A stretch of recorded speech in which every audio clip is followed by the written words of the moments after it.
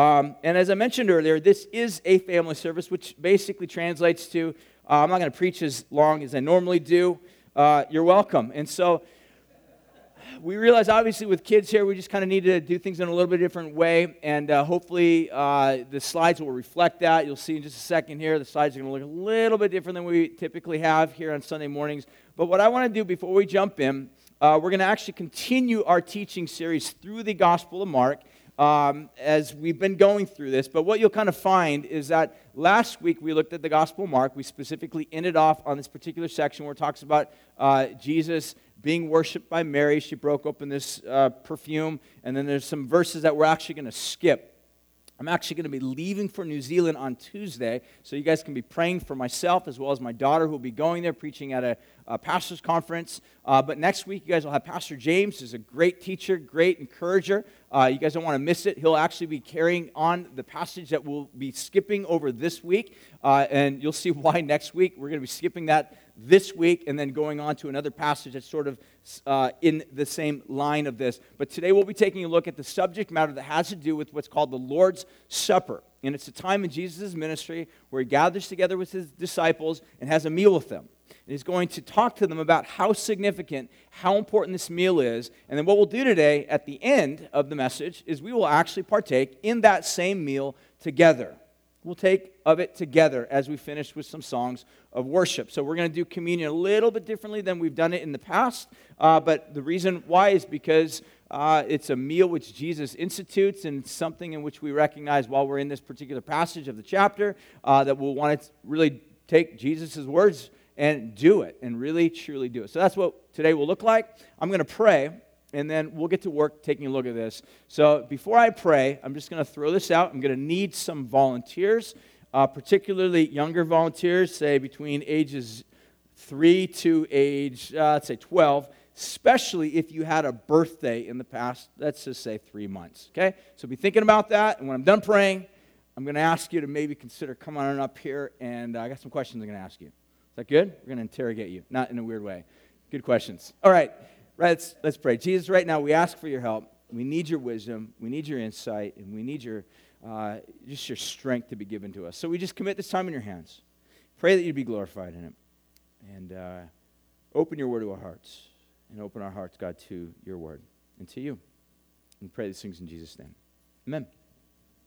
All right, any volunteers, any takers? You had a birthday, say, within the past 3 months, and you're between ages 3 to, let's say, 12. Anybody? Anybody? You want to help me out? Okay, come on up. Come on up.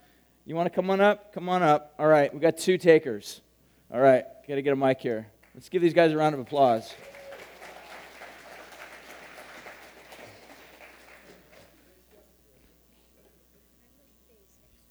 Next week. Nice. Okay, here's what we're going to do. So I need you guys to speak into the mic. I'll hold it for you, though.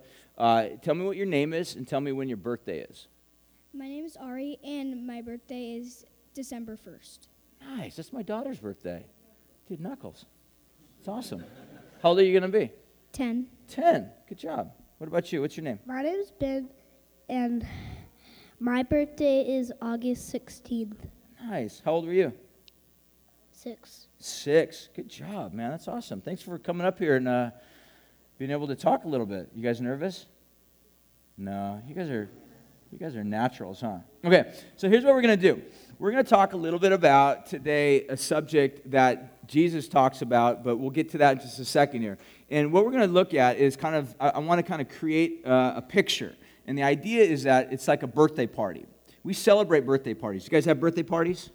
Okay, tell me what you're hoping to do for your birthday party. I'm going to have a sleepover. You're going to have a sleepover? Okay, cool. Are you hoping to have anything else along with that? I don't know. Any presents or Yeah. food or anything like that? I don't know. You don't know. Okay. What did you do for your birthday? Anything special? Water balloon fight. Whoa. Nice.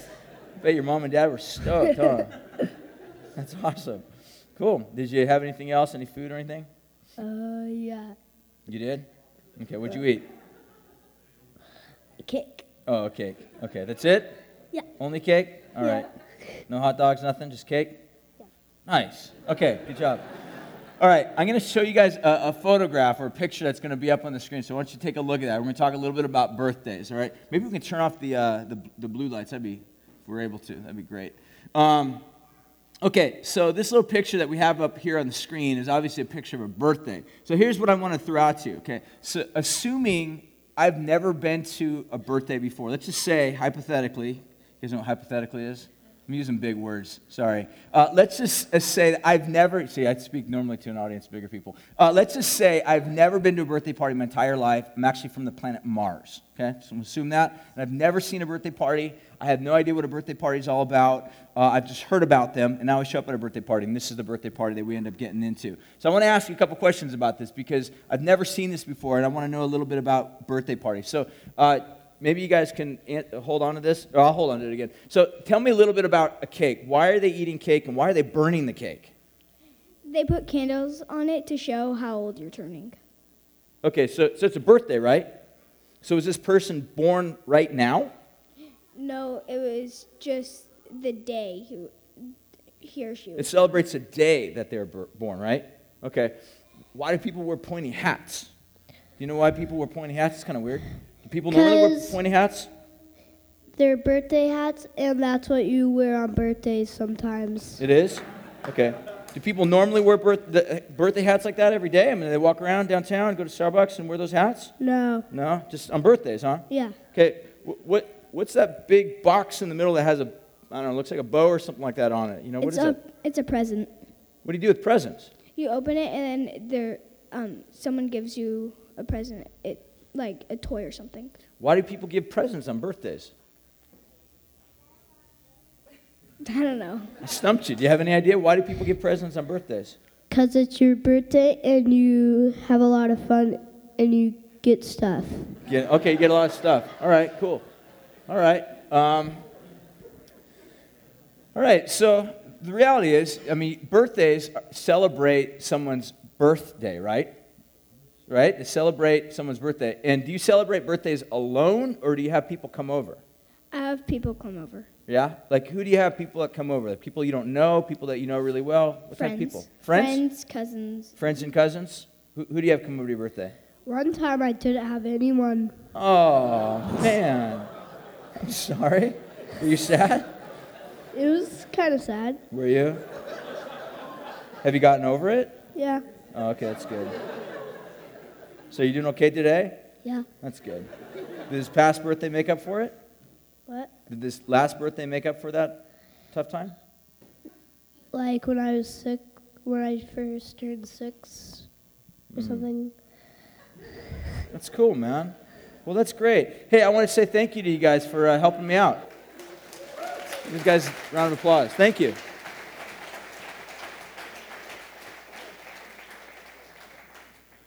So, obviously, like a birthday party, if you just dropped in on a birthday party, you've never been to a birthday party, you'd kind of be surprised. You'd be trying to tripping out, like, what's going on here? Why do people wear weird hats? Why are people burning down cakes? And why are people opening up boxes with, fancy paper on it? It doesn't make any sense to you. But if you're in that culture, and you know what a birthday is all about, it makes perfectly good sense. You're celebrating someone's birthday, depending on how many years they are, and you're celebrating that birthday with people that you love because you're in some sort of fellowship or relationship with these people currently. In a lot of ways, what we're going to see here in the passage that we'll read in just a second, what we see here in the story of Jesus, that Jesus is going to have a meal with his disciples. And the meal that Jesus is going to have with his disciples is what's called the Passover meal. The Passover meal. Out of curiosity, maybe let's say any younger kids, you're going to have to shout really loud. Does anybody know what the Passover was all about? Anybody want to take a guess what the Passover was all about? You got to say it really loud. Any guesses?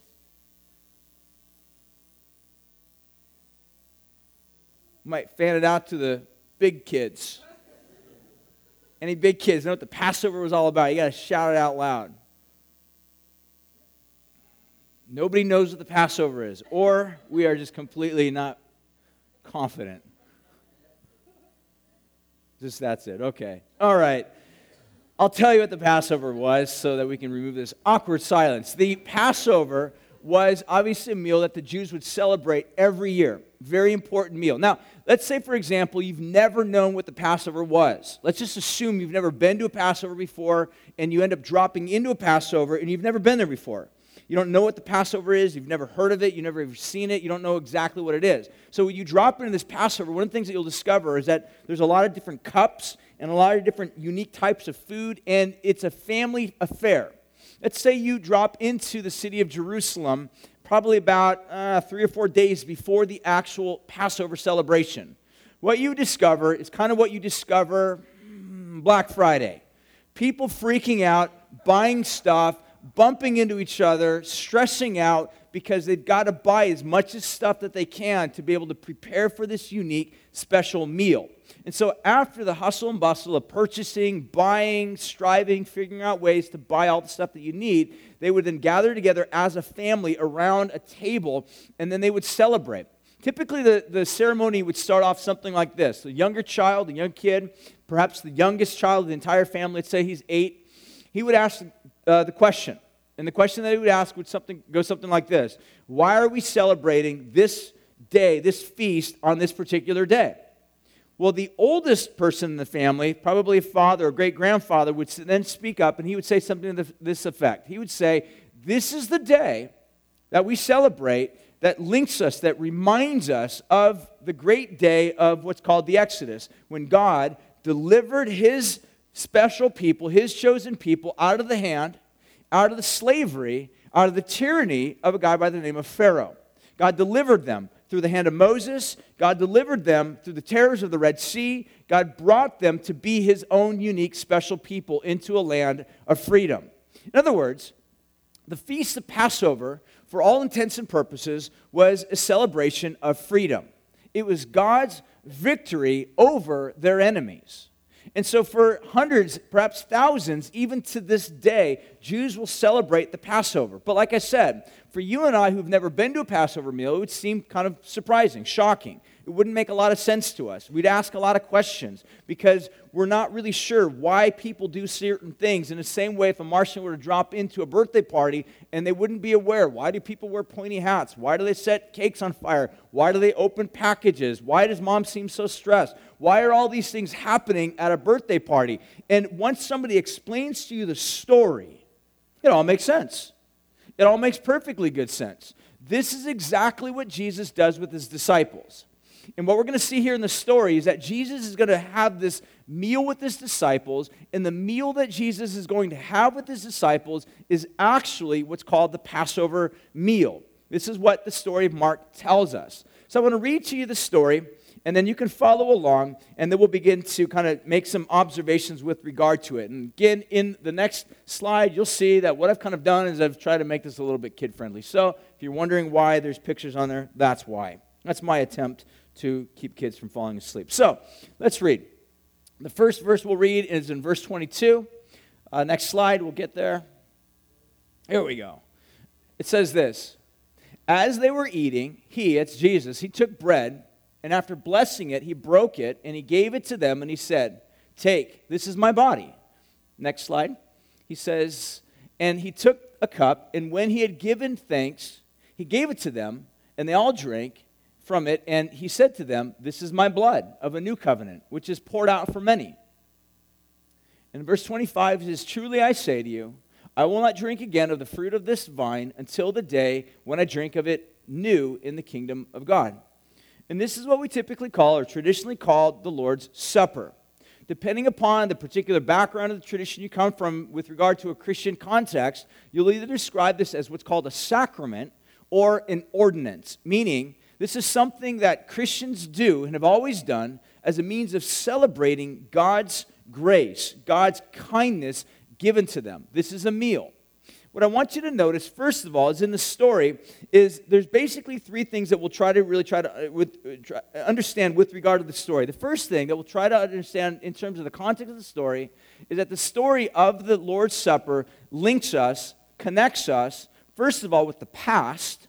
It connects us with the past in terms of a story or history. The word history can be taken and divided into two specific words. His story. The Passover meal that Jesus celebrates with his disciples connects the people that he's celebrating this with to the story of God.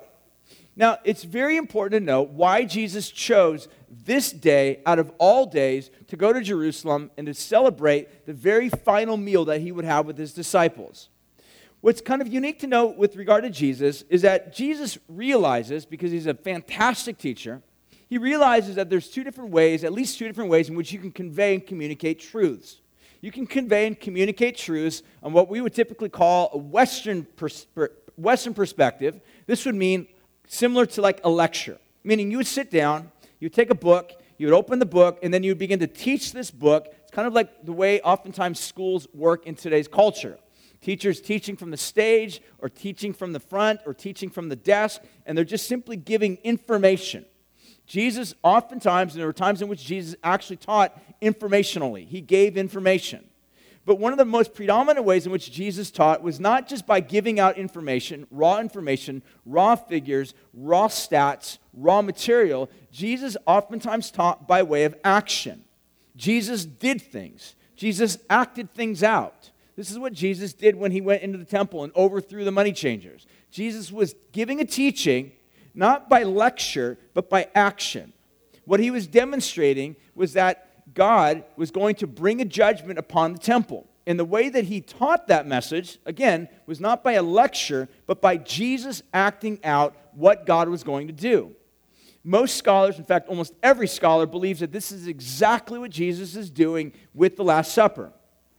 Jesus chose, out of any meal and every meal that he could have had with his disciples, that the very last meal that he would celebrate with his disciples was, in fact, the Passover meal. Why? Why did Jesus choose the Passover meal? And why did Jesus say the things that he said in this Passover meal? What's unique about the Passover meal is that when Jesus sat down with his disciples and had this Passover meal, Jesus actually changed the way the Passover meal was done. In other words, when all of the disciples would have been there around the table, for one, Jesus does not sit down with his mom. His mom's not there. None of Jesus' typical family members are actually at this Passover feast. Every Jew throughout all history have always celebrated their Passover meals as a family. Dad would usually preside over it. You would have kids, grandkids running off around the table, gathering together, and they would unite around the table and celebrate this meal. This meal is unique.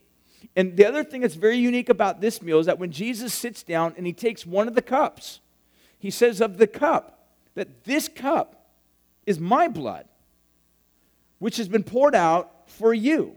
Then Jesus takes the bread and he breaks it. And he says, this bread is my body, which is broken for you.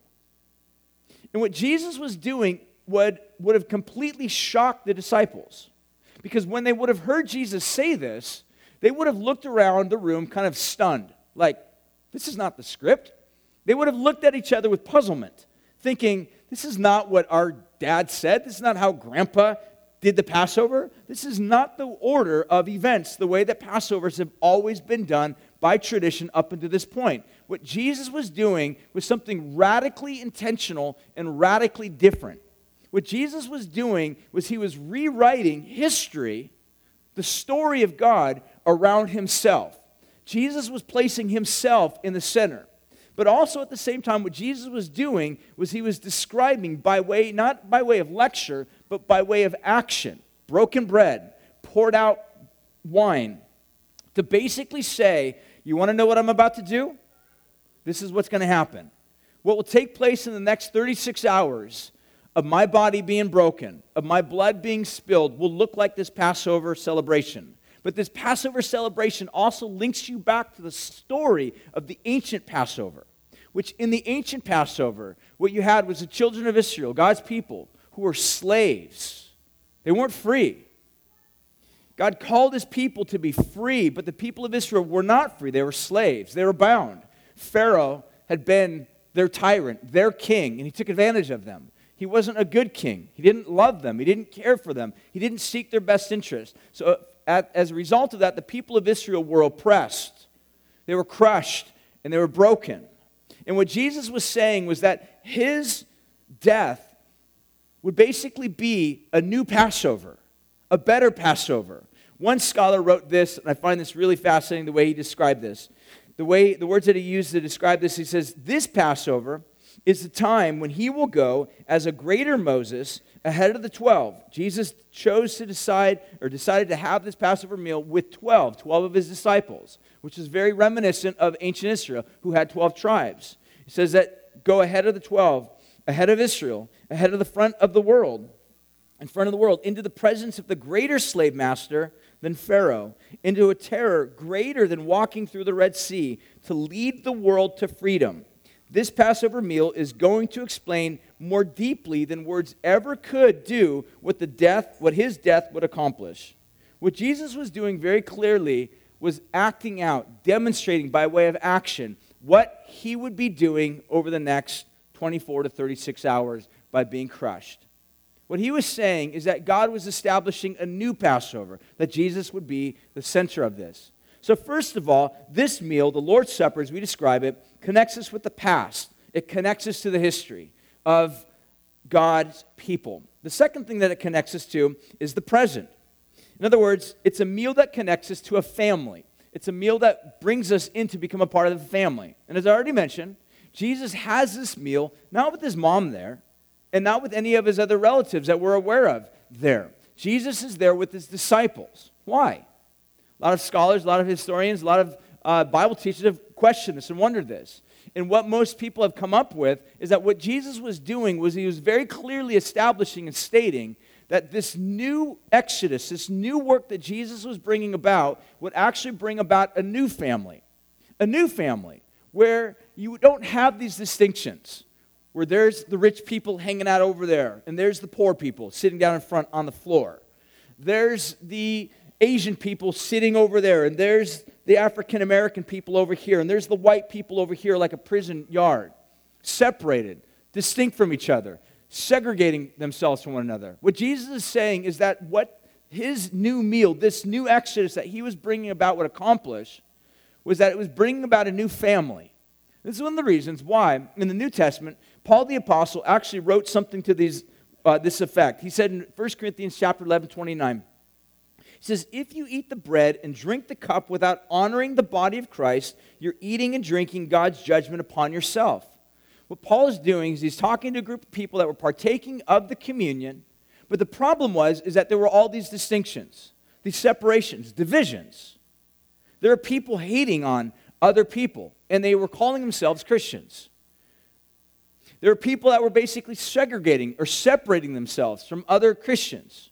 And what Paul is saying is that this is actually shameful. And if you understand the work that Jesus did through the cross, then you would understand that all these separations, all of these distinctions, all of this sort of unreconciliation would actually be put in reverse. God would take it and turn it inside out. In other words, there shouldn't be people hating other people. There shouldn't be people separating themselves from other people. Old people shouldn't be separating themselves from younger people. Rich people shouldn't be looking down upon poor people. Poor people shouldn't be looking at rich people and somehow judging them or criticizing them. Asian people shouldn't be criticizing or critical of black people. Black people shouldn't be critical of white people or red people. People should not be critical of each other. If they understand what Jesus accomplished through the cross, through his death, that he created a new family. And what this basically means is that if, for example, we are living and we call ourselves Christians, and yet in our heart there are people that we hate, that we despise, that we refuse to be reconciled to.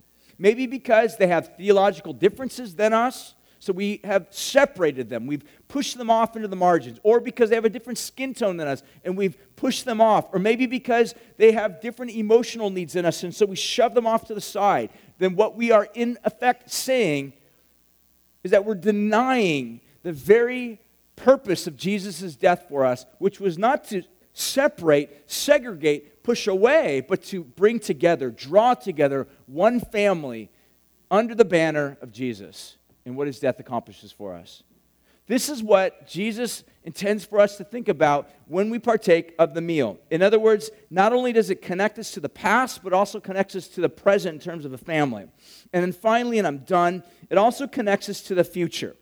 And what this means is that Jesus finishes his whole little teaching. In verse 25, he says, "Truly I say to you, I will not drink again of the fruit of the vine until that day when I drink of it anew in the kingdom of God."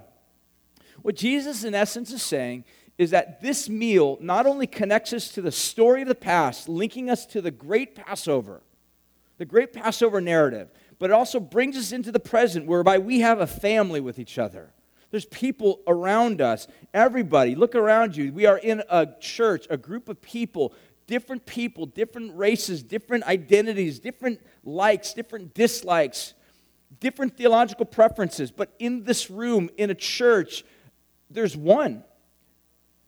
We're a family that is united through the Lord's Supper, united through Jesus' death, and the Lord's Supper symbolizes and speaks to us about that. But then finally, the Lord's Supper also connects us to the future. And what Jesus is saying is that one day in the future, God will set all of the wrongs to right. And we will sit down and we will have a meal. We will sit down, we will have a meal with King Jesus presiding over this whole entire occasion.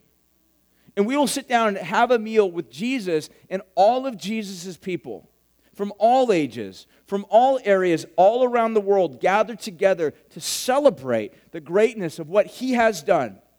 One writer put it this way: God is taking the world somewhere. This is what God is doing. He has plans. He's promised to do for us, for all of us, and all of the whole world, what he did for Jesus after Jesus died. What did Jesus do after his death? He rose again. And this is exactly what this author is saying. He said that this God really does love the whole world, and he wants to make it all alive in a brand new way, like he did with Jesus on the first day of the week. In other words, this whole earth, this whole world is going somewhere. There are those that will respond to the work that God is doing, and they will be transformed. They'll be changed. We call them Christians. There are those that will reject that won't want to be part of that won't want to be part of this work, this kingdom-building project that God is doing. But what Jesus is saying, what the Bible is describing, is that this meal reminds us of a future meal that we will one day have with King Jesus. When he comes into his kingdom, we'll sit down with him. I want you to think about that. This past week, we celebrated Thanksgiving. For some of us, Thanksgiving was awesome. You had a great time. You enjoyed it. You were with people you really liked. You had food that you really enjoyed. For others of us, we may not have had family that we were with. For others of us, you may have had family, but you may not have really liked that family. And it was a little bit troublesome and difficult and challenging and hard. Maybe tears were shed. Maybe there was emotions and arguments that had arisen. But the reality is that what Jesus is saying, because of what he did on the cross, because of what took place on there, because of the great exodus that took place, whereby he freed us, not from Pharaoh, but from sin, death, and the devil. He's brought us into a new family, and because we're in this new family, one day we will celebrate a meal with Jesus in the end. I don't know about you, but some of my greatest memories in life are meals. Sitting down around the table with people I really enjoy, eating food I really like. I can go back in my memory banks not too long, several years ago, and we took our staff out, a bunch of people, to a sushi restaurant. And we sat down, and we had these big, huge boats of food. All I remember, it was a boatload of food, several boatloads of food, and it was unbelievable. We sat on the ground, we sat around, just kind of reclined, and ate, and ate, and ate, and laughed, and ate a little bit more, and enjoyed each other's company and presence, and we ate a little bit more, and it was phenomenal. I will never forget that time. Because there's something about having meals, reclining. One other final thing is that the Passover meal was to be eaten while reclining. Jesus celebrated the Passover meal reclining. Why reclining? Reclining is the posture of people who are free. Slaves, they were forced to eat standing up. Free people, eat reclining. And this is what Jesus is saying, is that we eat this meal to remind ourselves of what he did for us, of the family he's brought us into, of the glorious hope that we have one day in the future. That's what this meal speaks of. And we're going to kind of wrap things up and partake together of the communion. What I want to do right now is I want to basically take the bread and take the cup and do kind of what Jesus did, at least sort of bring some picture to what Jesus was talking about. And what Jesus did, I have a loaf of bread up here. I'm going to actually break it in half because I'm going to need some for next service. So just act like this is one loaf of bread. And so what Jesus does is he takes the loaf of bread and he breaks it. And the reason why he does that is it's his way of basically saying, in order for you to eat, in order for everyone to eat, in order for everyone, no matter who you are, no matter how much money you have, no matter how poor you are, no matter what race you are, no matter what type of background you are, it doesn't matter. There's no discrimination within God's presence. No matter who you are, in order for you to eat, the bread has to be broken. As long as the bread remains whole, nobody eats. But if the bread's broken, everybody eats. This is Jesus' way of basically depicting, giving a story by way of an analogy, by way of a picture, that in order for everybody to eat, the bread has to be broken. And so what Jesus does is he takes the bread, he breaks it, and he gives it to his disciples. I'll break it, and then you guys will have some communion in the back.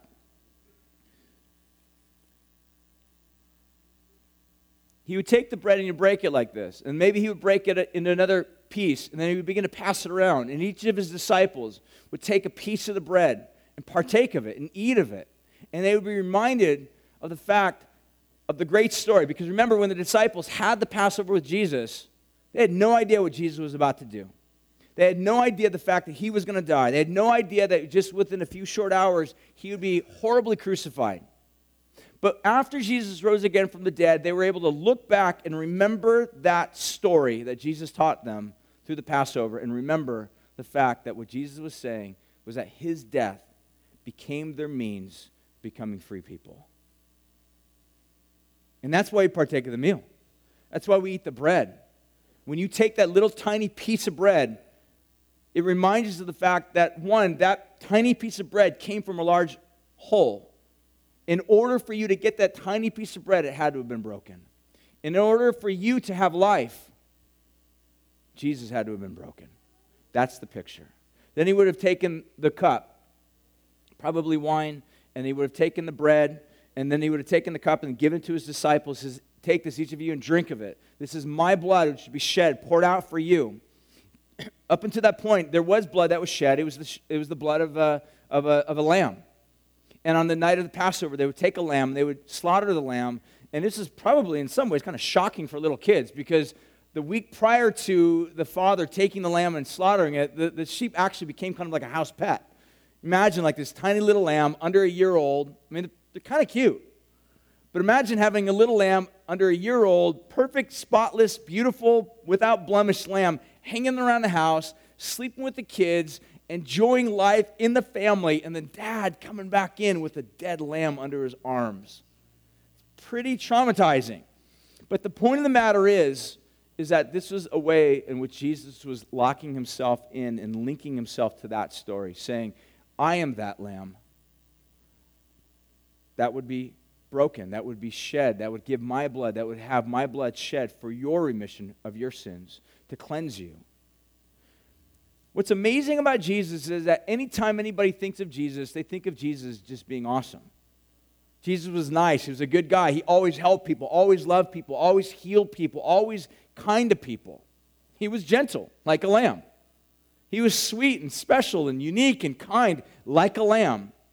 But what Jesus was saying by way of the story in the Last Supper, he was saying that this kind, gentle, sweet lamb would be horrifically slaughtered so that you who are oppressed, you who are under the tyranny of sin and death and the devil, can be given life.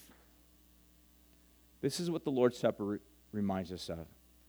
I'm going to have Matt come on up. He's going to close us in a few songs of worship. But what I want to do is I want to invite you to worship God. If you're here today and you have your family with you, I would encourage you, dads, to lead your family in communion. And what I mean by that is go with your family, partake of the communion with your family, take the bread, And maybe you don't really know what to say. That's okay. Just pray over your family. When you give the communion to your children, take the bread. You can dip it in the cup. Don't drink out of the cup. Just dip it in the cup. And then hold on to it and then give it to your kids. And make sure that your kids understand it. Ask them questions. Do you guys understand what this is all about? Do you understand what the bread speaks of? Do you understand what the cup reminds us of? Ask them those questions. If they don't understand, just share with them real briefly what it's all about, and then pray over them. Pray that God would bless them. Pray that God would be their strength, and pray that you guys would be a family that honors and loves Jesus. If you have a boyfriend or a girlfriend, or you're dating, or maybe you're roommates, do it together as a community. If you don't have that, if you have a community group, people that you're familiar with, people that you know, maybe do that together within a community group, or other people that you are familiar with that you know. Celebrate it together. In a lot of ways, communion is not necessarily intended to be something that we do individually. Realize a lot of times we do it individually, but in reality, communion, the Lord's Supper, is oftentimes something to be done together as a family. So even if you don't have anybody to do it with and you do it by yourself, we're still doing it all together, and that's fine. Don't feel any type of guilt or shame or weirdness or whatever. But the point of the matter is, I want all of us to partake of it. If you're here today and you're not a Christian, meaning you don't believe what Jesus did for you on the cross had really any significance or value to you, I want to invite you into that story. Because the most unbelievable picture of the cross is that it's not just simply a story given to a bunch of people that have done something really great. In fact, quite the opposite. What Jesus did for us on the cross was to do something for us that don't deserve it. Meaning we're deserving of judgment. We're deserving of everything that Jesus got. And yet what Jesus did for us is he took for us what we deserve in our place. He was crushed. He was broken so that you and I, who will live our lives constantly crushed, constantly broken, oftentimes because of our own sin, can go free. Communion, the Lord's Supper, is a celebration of freedom. It's a freedom story. It's a celebration of what Jesus has done for you. So if you're not a Christian, I invite you to give your heart, give your life, give your confidence, place your trust in Jesus. If you are a Christian, I invite you to really examine your life, to think about, do you truly believe what Jesus has done for you? Are there people, relationships in your life that are broken, that are fractured? Say with other believers, people that claim to be Christians, but you intentionally, willfully go on hating, despising, disliking, keeping distance from certain people. If that's the case, I would encourage you,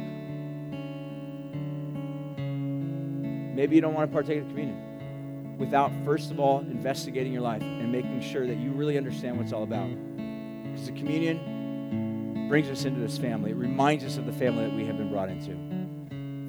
So I'm going to pray. Matt will lead us in a few songs of worship. And as you feel led, feel ready, you can just go in the back. We have little 3 areas in the back, one by the cross, one back there, one back over there. Just partake of the communion, and then you can come back and sit down and just worship together as a family, and then we'll dismiss you guys. But I'm going to pray over us, partake of communion together, we'll sing a few songs, dismiss you. Jesus, thank you for the cross, and right now we want to give our confidence and our love and our worship to you. So God, receive our worship, receive our praise, and as we partake of the communion together, God, remind us of the great love and the great hope and the amazing family that we've been brought into. Not because of anything that we've done, but because of everything that Jesus has done for us on our behalf. Simply because you love us.